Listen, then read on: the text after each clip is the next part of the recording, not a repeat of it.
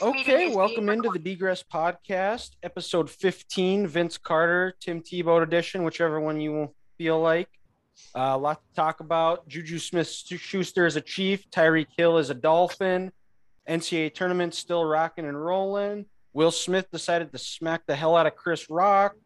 And to help break it all down, joining us from a beach in Florida, he's channeling his inner Florida man, wrestled a gator yesterday. He told us two, actually got one of the gator's arms off, and he's getting it taxidermied right now. So he'll have that hanging up in his room. Maybe the next time we podcast together, he'll be able to show it. Ethan Price. Ethan, welcome in. Thank you, sir. Glad to be back. Yeah, I'm glad you're back too. And joining us from his parents' house in Mankato, Minnesota. Unfortunately, the winner of the Degress Podcast Bracket Challenge and winner of a free meal from the world famous Brazilian steakhouse Fogo de Chao, courtesy of Ethan and I, Grant Caster. Hey, I heard that. Thanks. Congratulations, buddy. Yes, thank you, boys. No, you stuck the least. Yeah. Sometimes you'd rather be lucky than good, and the early round treated me well. With a couple of upsets there. And, I'm glad on paper I kept Kansas in the Final Four because that was the cherry on top. I at least had one team out of us three. So let's roll. So like I said, Grant is he's decked out in his Chiefs gear. So we have to ask, Grant, how are the TikToks coming along? I know Juju, obviously, joining the Chiefs, very active on TikTok.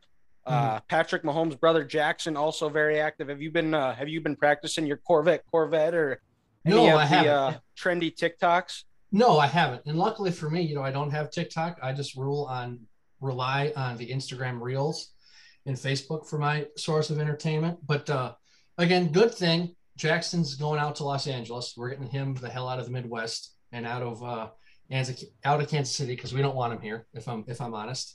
And Juju, he's on a 1-year deal, and he knows it's nut up or shut up, and he's got to perform this year. So hopefully he puts the camera down. Travis gets his ear and says, "Hey, when I was young and stupid, I needed some guidance, and Andy provided that for me. So hopefully he can now provide that for Juju, and we'll change his team up and see what happens come August, September." Yeah, and I think him being a number 2 right behind Kelsey, and I don't think it sounds like the Chiefs are still looking to find another receiver, so we'll see what they do there. But what are your thoughts on the Tyreek Hill trade? Obviously, it was announced last week he was traded to the Dolphins for a first, second, and a fourth in this year's draft.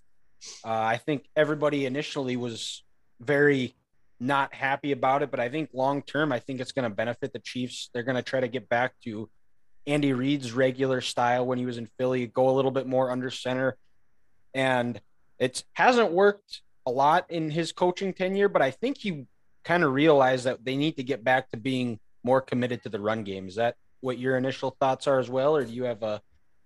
Yeah. They're similar. It might differ a little bit, but I'm not going to lie. Last Wednesday when it was announced, I was starstruck. I was sitting back. I was not in a good mood at work. Everyone else was giving me a hard time. Hey, the dynasty that could have been is now over. The Chiefs are done. Everyone's talking crap. Hey, get ready for 4th place in the AFC West. And I wasn't having it then. But I had some time to kind of cool off a little bit and rethink this team, realizing they still have the best coach in the division, still have the best quarterback. So they're going to be just fine. And you're right, Dylan. I think they're going to change it up a little bit. I think they're going to be, like you said, a little more committed to the running game. I'm not sure if they're going to go under center as much as you say, just because that's maybe not who Patrick is, and going back to his days at Texas Tech in high school, he was always in the shotgun. But, go back to that first half against Cincinnati. They were running the ball, and they were being physical at the line of scrimmage. With the 2 rookies, Creed Humphrey and Trey Smith at center and right guard. You signed Joe Tooney last year, franchise tag Orlando Brown. They just need, and if Niang can stay healthy at right tackle, they have a better offensive line, so they'll be able to dominate people and move and slow the game down in that aspect. This Chiefs offense, no one's going to want to hear this. It's going to look like the first couple of years with Andy. More Alex Smith, Travis across the middle, Juju on those in-breaking routes. And then it'll be fun to maybe see Marquez Valdez-Scantling as the year progresses, once him and Patrick get a little more comfortable. And if the Chiefs can run the ball, and you got to stop Travis from those underneath routes, that soon that cover 2 is going to become cover 1, and then he can take the top off the defense. So I was a little upset last Wednesday, but as the weekend stuff goes on, I've realized, this team's still going to be good, still the best quarterback, best head coach in the division. It might take him a while to get this new identity down, but they'll be just fine. Yeah, and I guess, well, it works out good for me. I feel a lot better now because I decided to bet my boss that if the Chiefs win the Super Bowl, I'm going to get cornrows. So I like my chances this year that I don't have to get cornrows and we won't make a bet the next years. But so I feel good with that. They also announced yesterday that they are changing the overtime rules to where each team gets a possession and then after that it's sudden death. I'm curious to see how long this lasts. This almost feels like, for me, it could be a one-time thing like the challenging pass interference rule because a lot of the anger, frustration for this coming out felt like it was after that Chiefs-Bills game. But if they're just doing sudden death after they scored, Bills would have went down and scored, Chiefs would have went down and scored. I don't think it's going to change a whole lot. I mean, there's 60 minutes to win a game. There's plenty of chances. There's so many other things that happen in the game. And I'm not a fan of it. I guess we'll see what happens. It obviously gives the offense a chance, but the offense there's 3 phases of the game: offense, defense, special teams. And at some point, if you stop them, you get the ball. That's as simple as it gets. What are your guys' thoughts? Ethan, I'll let you go first. You've kind of been. I don't mind it. I know I was pretty adamant about changing it. I like it. How often is it going to come into play? I have no idea. When's the last time it actually happened? Was what, Broncos and Steelers with Tim Tebow? Well, that's actually something I remember. In terms of playoffs, it was in the playoffs. The Patriots Super Bowl against the Falcons. Matt Ryan never touched the ball, and then also Chiefs Patriots and the AFC title game. Mahomes didn't get it. So those are really the only big ones for that. Rule change there. Yeah, I like it. I don't mind it. It probably would have kept going on. I don't think any team was going to make a stop in that one, but I think give each team a chance. I mean, if you stop them, you stop them. That's great. If not, it's just more football. I mean, safety perspective, I mean, you can say it's a longer game, but they play long games anyway. So at the end of the day, does 15 minutes really make that big of a difference? I have no idea, but I'm just looking forward to it. It's more football. Grant? And yeah, I guess my big thing is I didn't care if they changed it. If they did change it, it's great. I was on the fence because, being a Chiefs fan, was I upset in 2019 in January that Mahomes didn't get the ball? Yeah, damn straight I was. But they also had 3 opportunities to stop the Patriots, and they didn't do it. And then the Bills had a lead with 13 seconds left, and they let your Chiefs go down and score. But I think to your point, Dylan, where it's going to go back and forth, I disagree with that because I think especially for a road team, if they get the ball second and they score, I think you're going to see a lot of teams do the college style and just go for 2. Yeah, that is true. Because I was more so referring to that Chiefs-Bills game in the divisional round where it was just – and sometimes it will, but, I mean, not every game is going to be like that. Correct. But, when you get those 2 high-powered offenses, they could go back and forth just the way the offense is flowing. Yeah, really, the only way you're going to stop them is if you have a strip sack or an interception because, let's be honest, no defense was going to get a stop in that game. No. Towards the end, it was just going to be a track meet. But I think you just might see some more teams maybe, going for 2 and saying, you know what, like I said, especially if you're the road team, let's get out of here. Let's go home and let's not risk some freaky injury from happening for playing another series. Yeah, for sure. And let's get into the meat and potatoes of the podcast. Like we said, NCAA tournament off and running. Final 4 games start on Saturday afternoon. Going to be all 4 of the big blue bloods made it, which is going to make for great TV. And we'll just recap the Sweet 16 Elite 8 games and then finish off with our preview of what we think is going to happen this weekend and Monday. So we'll start Michigan-Villanova, first game on Thursday. Michigan lost 63-55. Michigan just didn't want to make layups. They went 12 of 29, or no, it was like 14 of 29 on free throws and dunks and layups, and then they shot 7 of 14 from the free throw line. Just had a lid on the basket, and when you against a good team like Villanova, you can't expect to win when you shoot the way they did.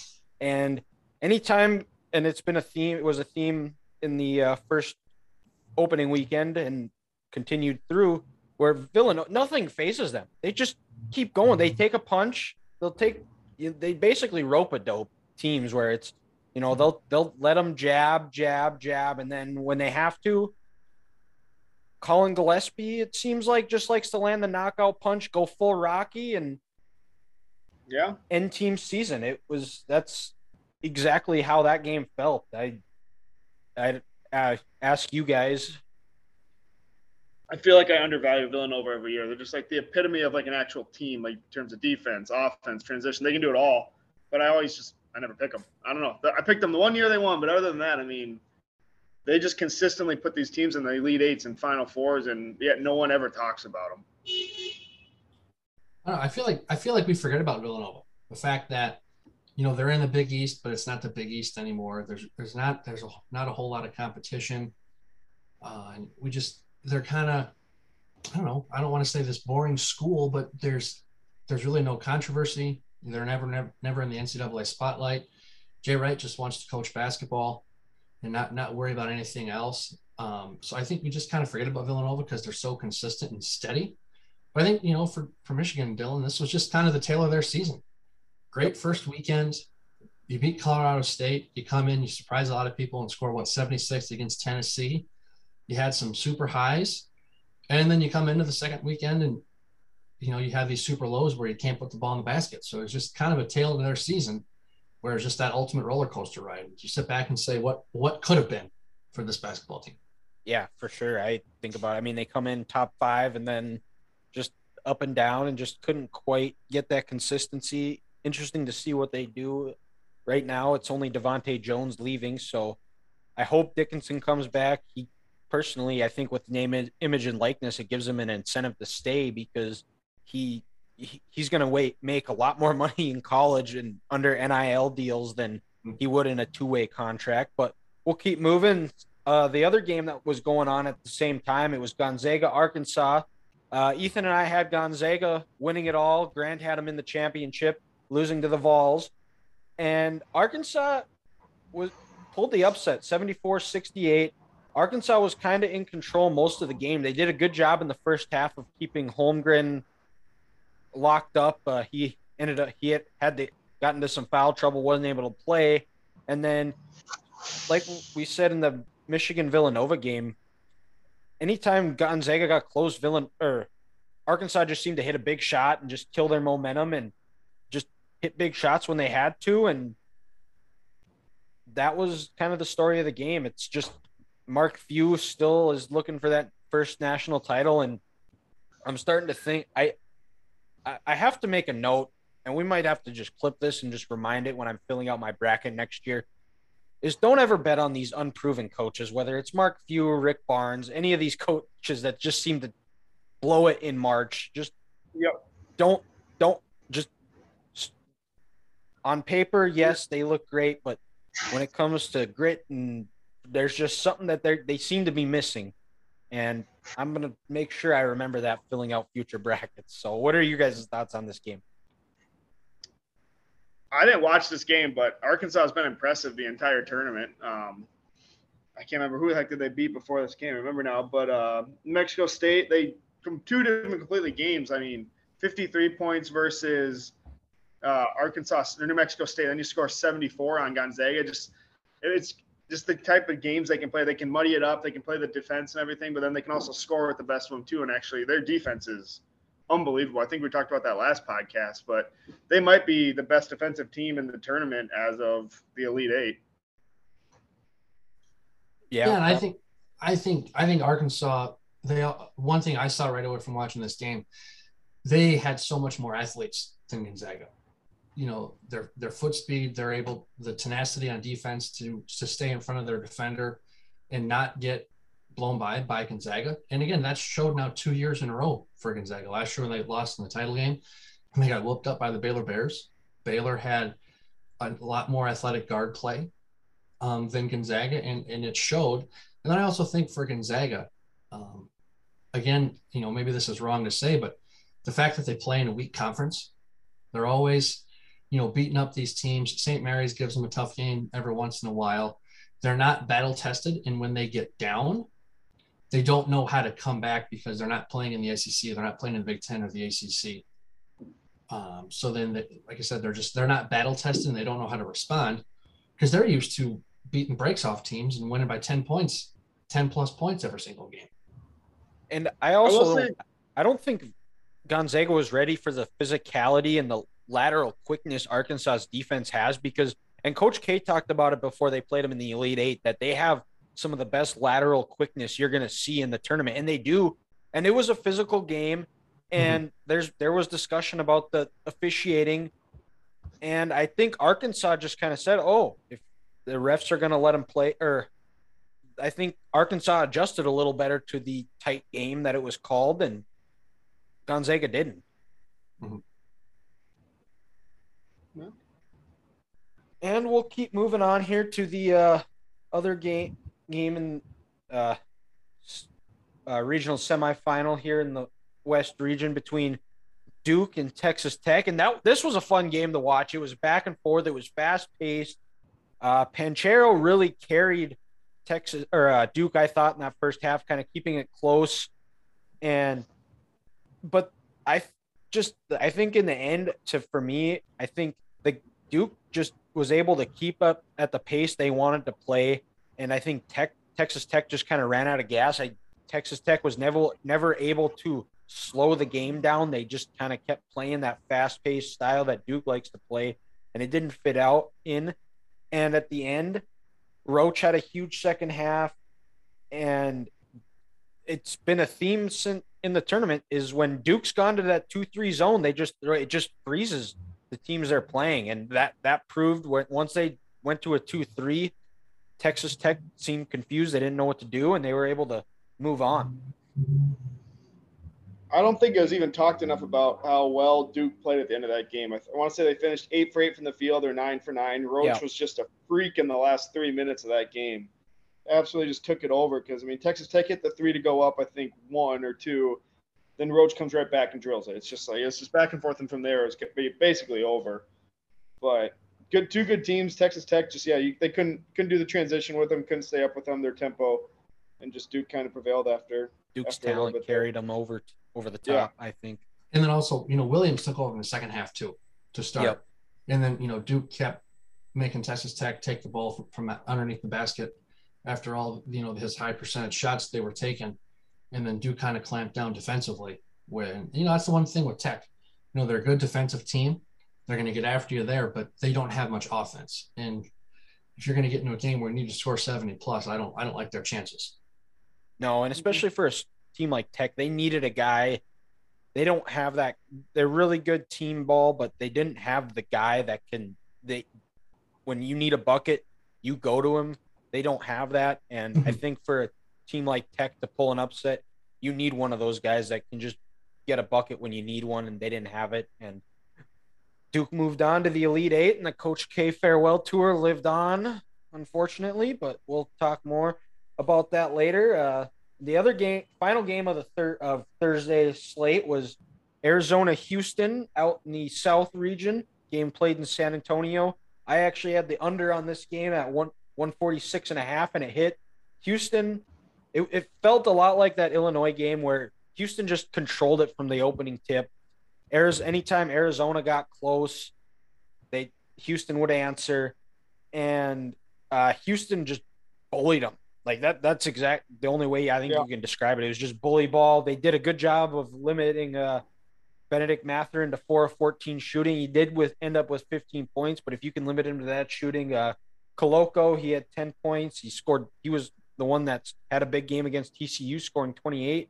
And then Kirk Kriisa came back, and he was 1 of 7 from the field and won 3 points. So I don't think Arizona was ready for the physical game that Houston presented, and it's just an incredible coaching job by Kelvin Sampson to get them back to the Elite Eight.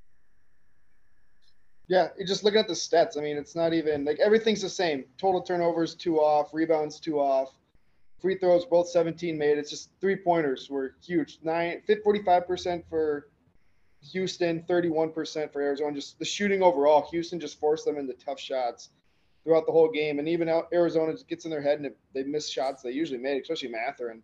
He was just not nearly the same player he was the first 3 games. But yeah, just their defense just carried them to that win again, just grinding consistently on them, and Arizona couldn't handle the pressure.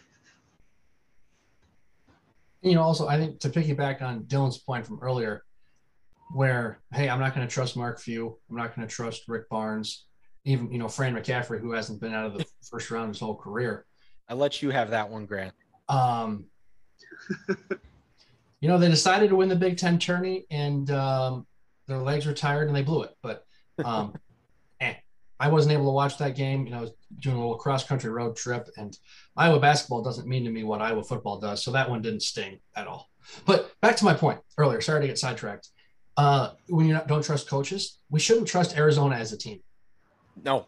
With all the elite talent and elite teams that Sean Miller has had before he got canned, and, all the Arizona teams before that, for them to be a blue blood, why was their last Final Four like in 2001? Yep. I think that's just a program we can't trust because they don't have that winning culture, or they don't have the it factor with them. And, Houston made a Final Four last year. They were a Final Four team. Kelvin Sampson's one of the better coaches in America. So I think it was one of those where we just got caught up with Arizona being 31-3. And even though they had that good record, the Pac-12 was bad this year. And, I think we just learned a lesson. We shouldn't trust Arizona because they're not winners. Yeah, that's another one too that, like you said, I agree. Those were the ones I could think of off the top of my head. But yeah, Arizona, just as a program, you just can't trust them. And we'll move on to the Friday slate of games. First one was Cinderella story, St. Peter's, Purdue. St. Peter's they kept it close. Purdue, it was a back and forth game, and Purdue just turned too many turnovers at the end of the day. St. Peter's just plays great team basketball. Nobody cares about the stats. They just want to win. They play great defense. It was back and forth. They made it close. And similar to that Kentucky game, Purdue tensed up. Jaden Ivey just disappeared. He was 4 of 12 from the field, only 9 points. And it was, like I said, it was a back and forth game. Nobody led by more than 6. And in the end, I think great team basketball. And we can also add to the list of coaches you don't trust in Martich is Matt Painter, who's been just there so close, just cannot seem to break through. And St. Peter's, the Cinderella story, the slipper still fits. They move on to the Elite Eight, 67-64. Those are kind of my thoughts. What are your guys's? Grant, you can go first if you want on this one. I think for me, the big thing I didn't understand is Purdue, they had the advantage height-wise. Why they only put one of their big guys on the court through the whole game, that just didn't make sense. I get it throughout the whole year. That's how Painter did it. But when you have the height advantage over St. Peter like that, just put your 2 like 7-footers out there, and then just dominate this game, and don't give St. Peter life. When you're an underdog or a Cinderella like that, if you give these teams life, they're going to take with it. They're going to take it and run with it. And Purdue just didn't take advantage of that. And, that's why they lost in the Sweet 16 again. And again, another top 5 preseason Big Ten team that couldn't do anything in the tournament.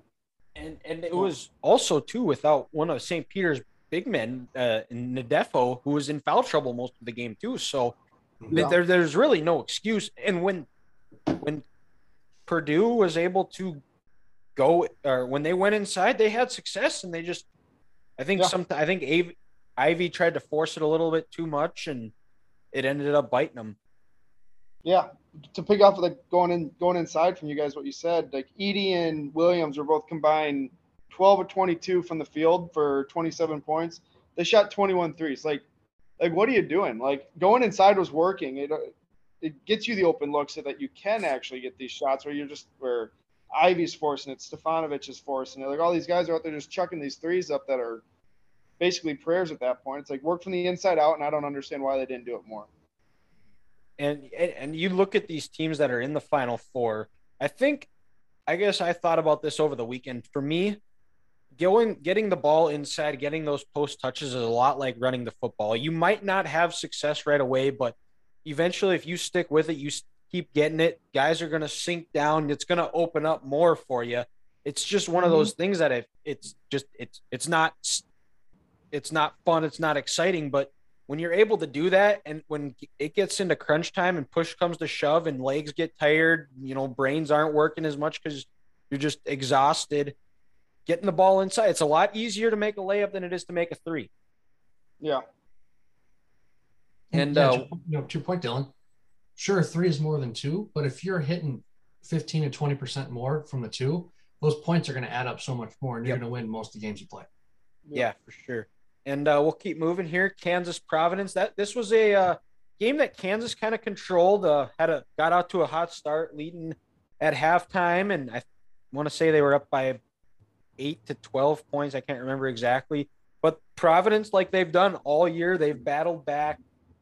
They took a lead briefly, and then Kansas just after that lead, Bill Self called a timeout, got him regrouped. Jalen Wilson talked about it. He said he kind of saw him celebrating and feeling themselves a little bit. And then they just decided, no, enough is enough. And Kansas just kind of flexed their talent.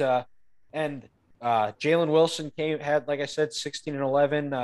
Remy Martin had a huge game. He shook off a rough opening weekend, and he scored 23. And he really stepped up in place for the Big 12 Player of the Year, and I'm going to butcher his name, but Ochai Agbaji. Providence did a good job at limiting him to only 5. Yeah, because normally this is a game where, in tournaments past, that Kansas would lose. They get that lead, they kind of get comfortable, and then out of nowhere, Providence slowly creeps and climbs their way back.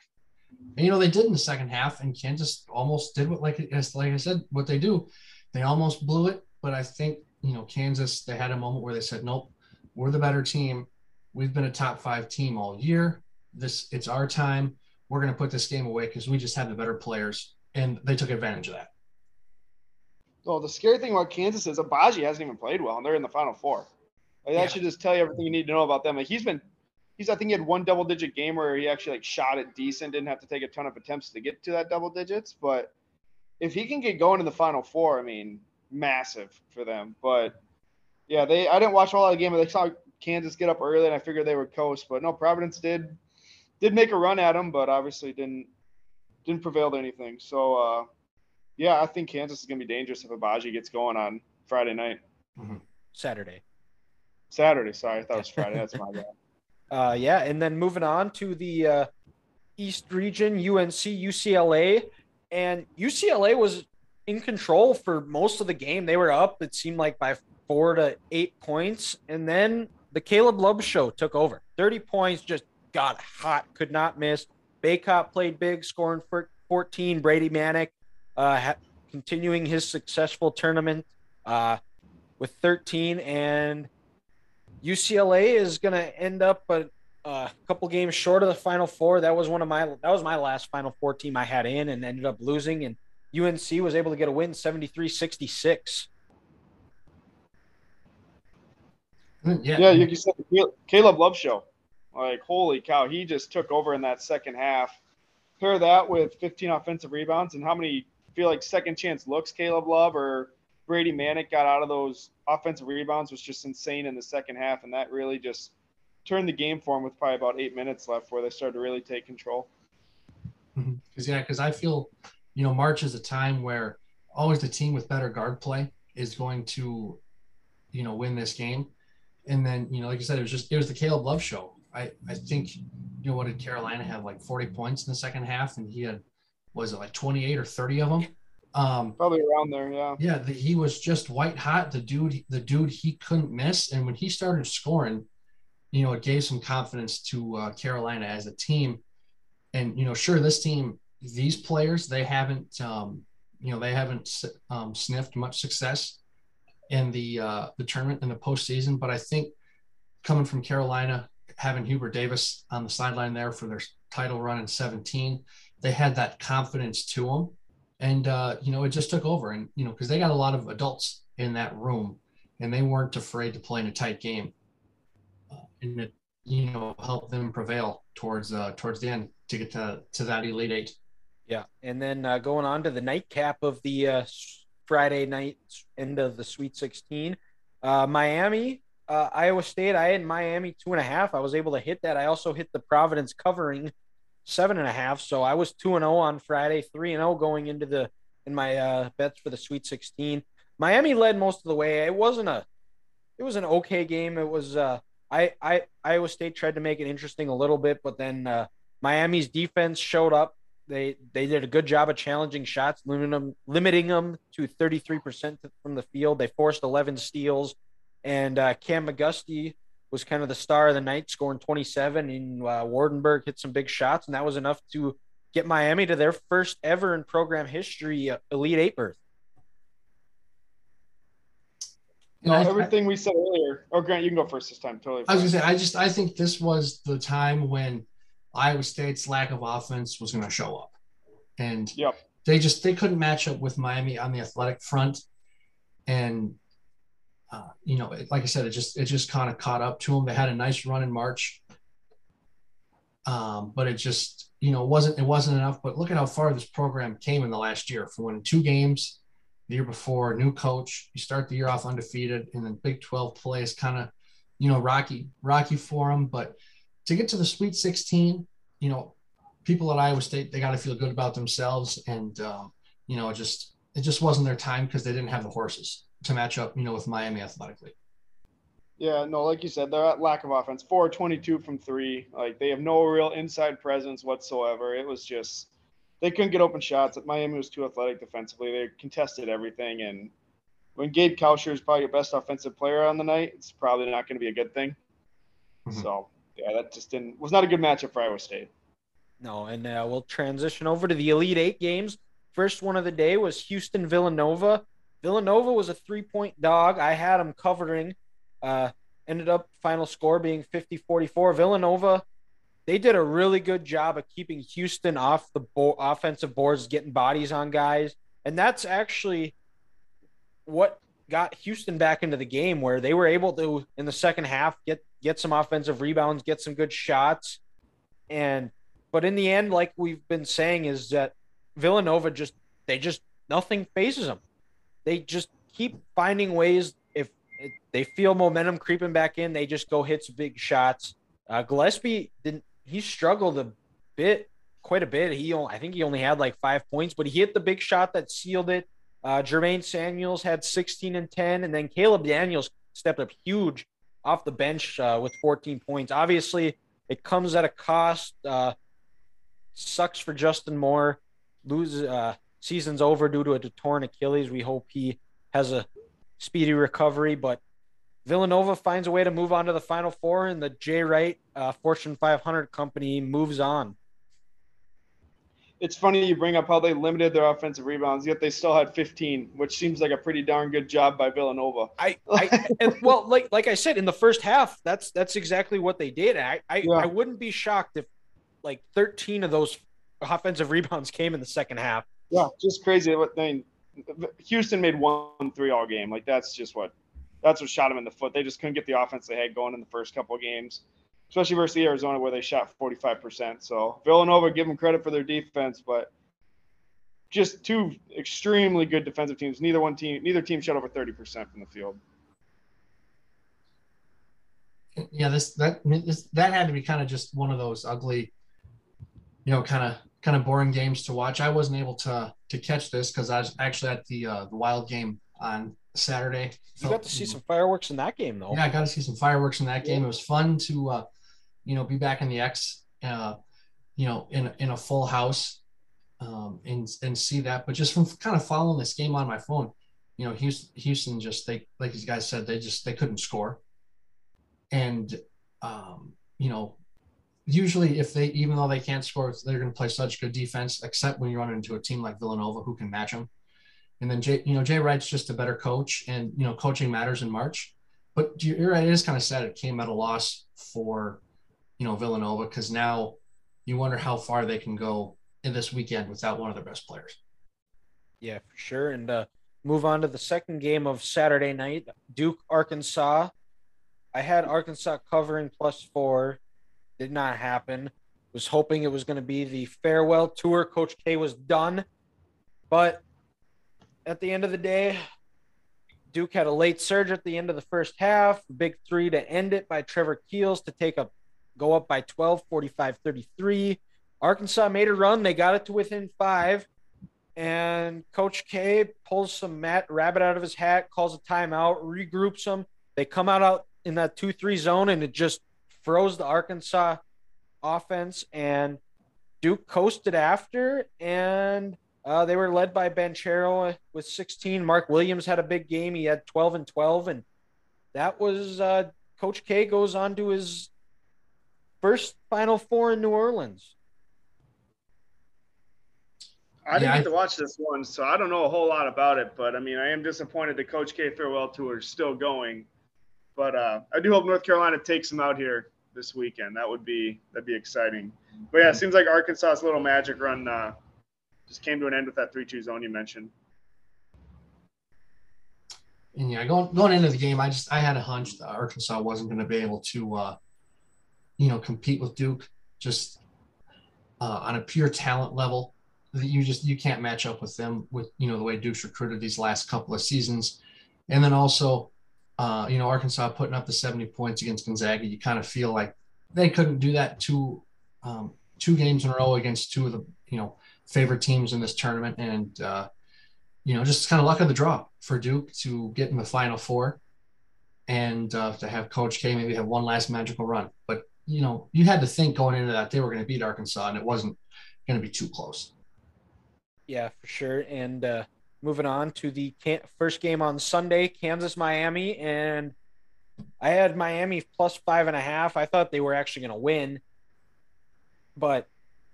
And looking at the end of the first half, I was feeling pretty good. Miami was up 35-29 at halftime. And then they got their ass kicked.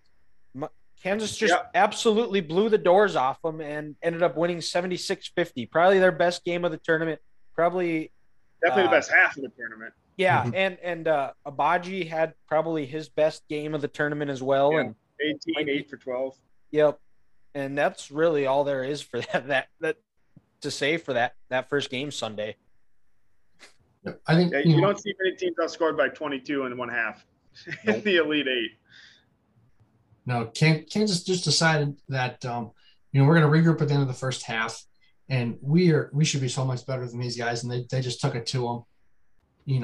When you hold an opponent to 15 points and a half, I don't care if Miami's not making any shots. You got to give credit where credit is due. And Kansas, they put the clamps down, and with that half right there, I think that they kind of sent a message to the rest of this Final Four field, like, hey, this isn't your normal Kansas team who's going to falter towards here. We're not going to back down to anybody, and they're gonna come into New Orleans with a mission. And that's to win another national title.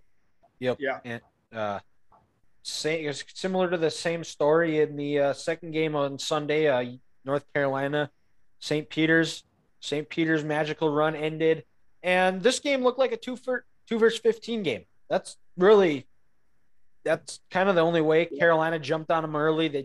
St. Peter's was never able to recover. Baycott had like 15 rebounds in the first 10 minutes of the game, and that was where vintage Carolina, they always seem to have size. They just used that size to their advantage and took care of business.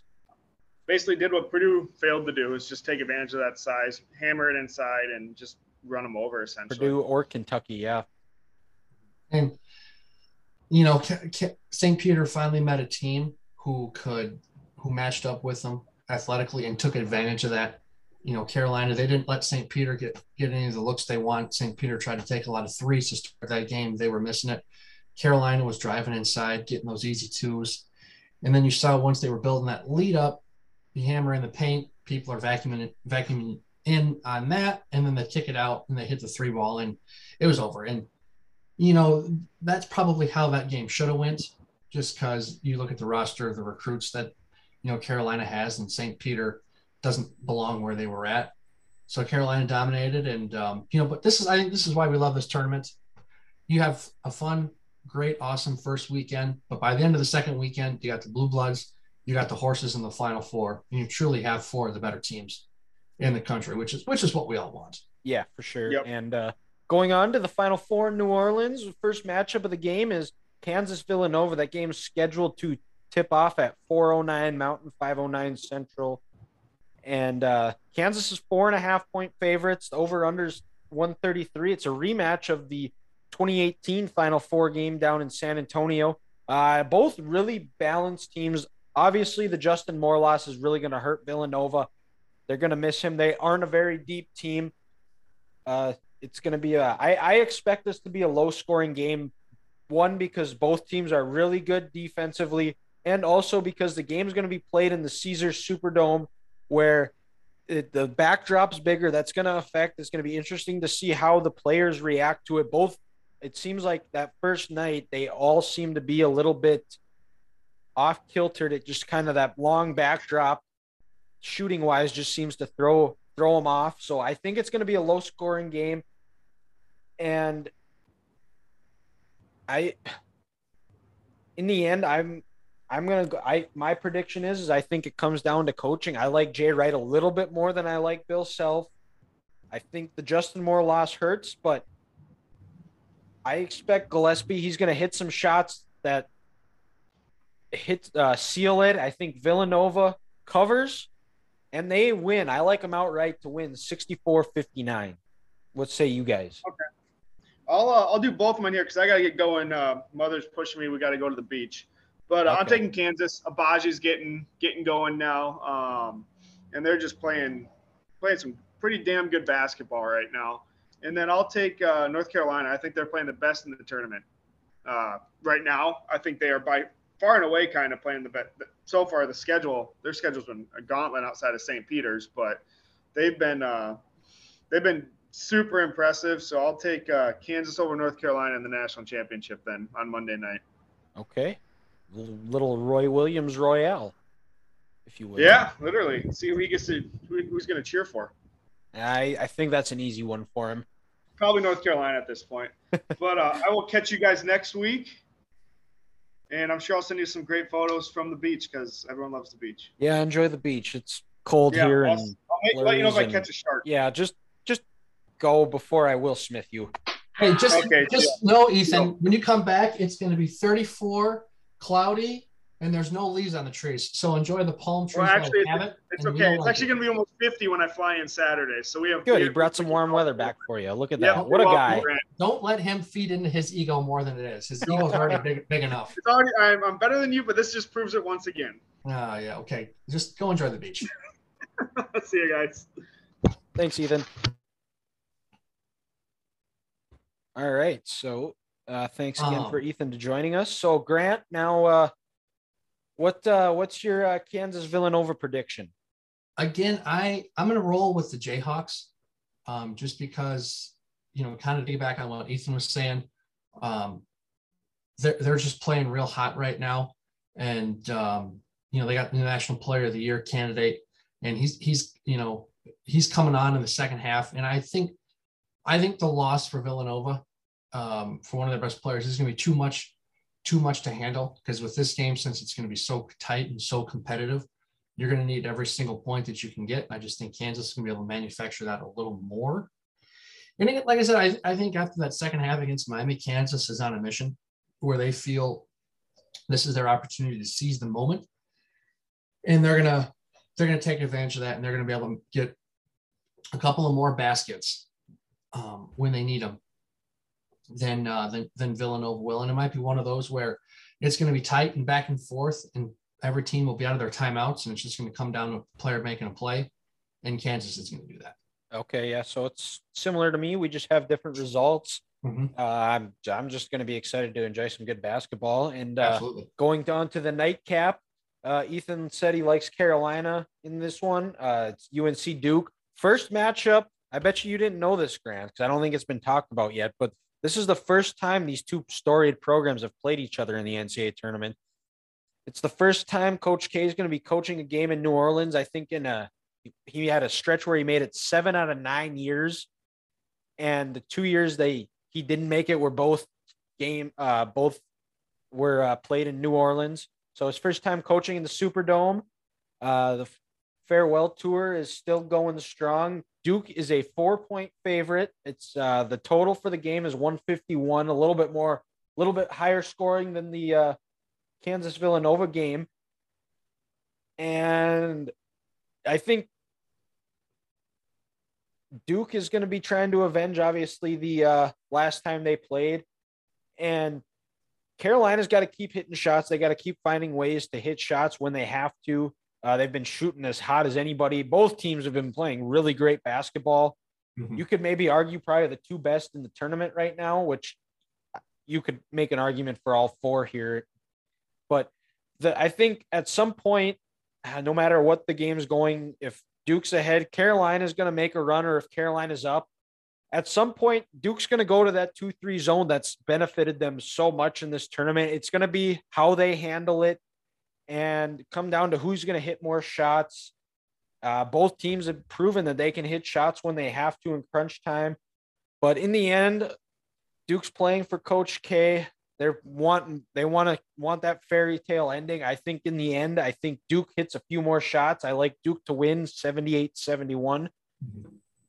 I hate saying it. Actually, no, I love saying it because I'm a closet Duke fan. I have a bunch of, like, in my in the rest of my studio, I have just a bunch of Duke Coach K pictures. Just huge Duke guy. Like I just the best guy ever. Like I would love nothing more than to see a storybook ending. We're gonna go right past that because that was the biggest load of shit I've ever heard in my life. That was a bad take at the end there, but hopefully your reverse psychology works. But it's gonna be a fun game because, like you said, Jeremy Roach, he's kind of been the straw that's been stirring this Duke drink in the tournament. When he's been getting hot in games, that's when Duke has came back and won. Look at the Michigan State game; he had a huge second half. He really propelled them, and then the second half, like you said, Jeremy Roach, he had a huge half, and then Williams was been a Roach. He has been a Roach to other opponents, and I'm sure Duke would want to. They're going to need that if they want to win again this weekend because Carolina, they're having some of the better guard play in this tournament, not combined but by individuals. Each game one day it's last time Carolina and Duke played, it was the RJ Davis show, and then the Caleb Love show in the second half against UCLA. So Carolina's going to need both their guards to come out and play the game of the year if they want to win. Because Banchero, he's going to be a problem because he's got that height advantage on Leaky Black, who Leaky's one of the better defenders in this country, but he just can't match with him in terms of height. Brady Manek can with the height, but Banchero's so much more athletic than him. So can Leaky Black kind of shut him down in that aspect? And then also one thing you said, you think Duke's can go back to that 2-3 zone. I do think Carolina could take advantage of that as long as they get the ball to Bacot in the middle and he can facilitate and they're moving around, or if he can, kind of dominate the way he did. You get Manek hitting some open threes, Caleb Love hitting some outside shots. So, they got the horses to do it, and I think they do it. I'm with Ethan. Okay. I like Carolina to beat Duke, and we have a Carolina-Kansas title game. I just say it because I think Coach K, knowing that this is his final run and, he gets to play Carolina one more time, I really do finally feel, I think the pressure might get to him. And, we're not giving Hubert Davis enough credit for how good he's been the second half of the year. I think, before the tournament, Carolina, they were like 11-3 in their last 14 games, beating Duke at the end of the regular season. And then this run they're going on right now, he's been a calming presence for this team. And I just think Carolina's outside play is going to be a little more impressive. They'll make more shots than Duke. So then Carolina's going to win 79-74. Okay, similar to me. And I think the biggest matchup in this game is going to be the Caleb Love, Jeremy Roach matchup. I think whichever one of those two plays better, going to be the winner. And yeah, it's going to promise to be some exciting games, and we'll get to the championship game. It's going to be played Monday. I have Duke Villanova. I think this is where Villanova's lack of depth really comes back to bite them. Duke just has better players. They're deeper. Playing for Coach K in his final game, and everybody gets the storybook ending we're all hoping for, because we just love Coach K. The guy is just loves basketball, and he just goes out on a farewell tour that on a white horse. I can smell the sarcasm on your breath through my computer What? screen. Get out of here again with that Coach K nonsense. But I think for the title game, this is a win. I think Kansas is going to take advantage of Carolina. This is when, because I worry about for Carolina and Duke, whoever wins that game, being on such an emotional letdown come Monday night, because they're just going to be, mentally and physically fatigued from this game. I think Kansas will be able to take advantage of that early. Carolina's not going to be able to make the outside shots in the title game, and they're going to be kind of struggling for some points. And, for the first time in 14 years, I think Kansas wins the national title, and Bill Self now becomes a 2-time winner, even though he shouldn't have a job, which is why it pains me to say Kansas is going to win this. But I think Alex not going to kick you out of his house, is he? What? No, he's not. No. Okay. Well, that's good. But nope. Yeah, well, that would be a rematch from the 2008 Final Four semifinal. Gee, that's been 14. Wow. We're getting old, man. Yeah. And yeah, so I have Duke, Ethan and Grant both have Kansas. It's sure going to promise to be a great weekend. Excited to watch both. Well, then also, real quick, Dylan, for the record, since you have Duke, me and Ethan have Kansas, Villanova or North Carolina will win the title now. Let's just prepare everyone for that.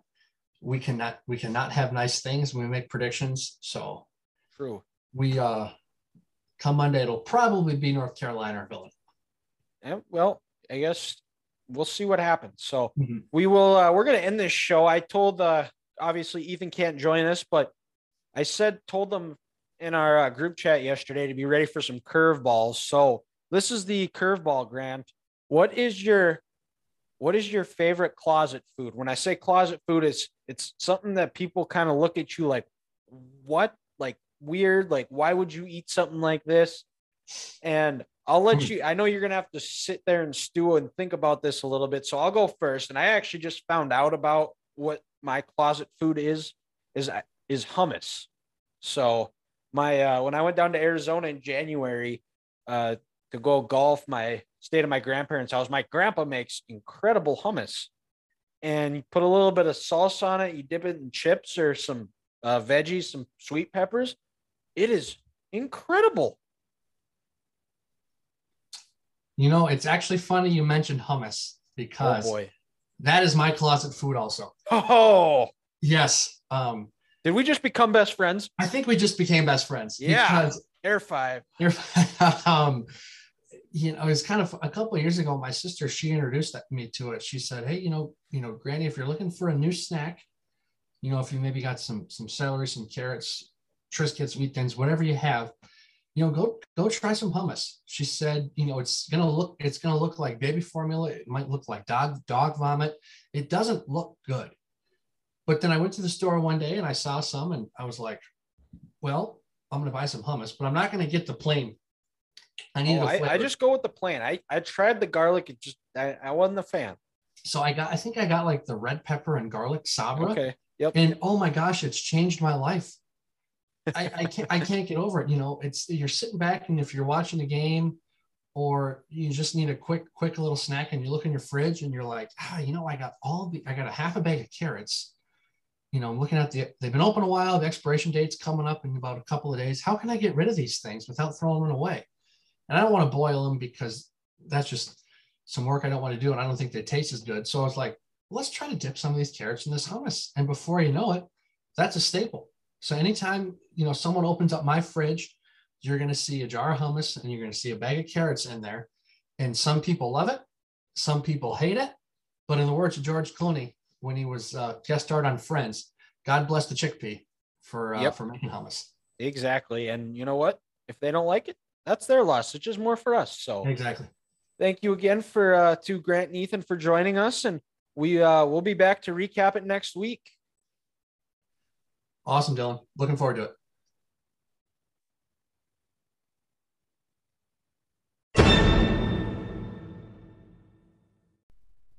And we're back. Thank you to Grant and Ethan for joining me again. Looking forward to having an in-person podcast with them sometime.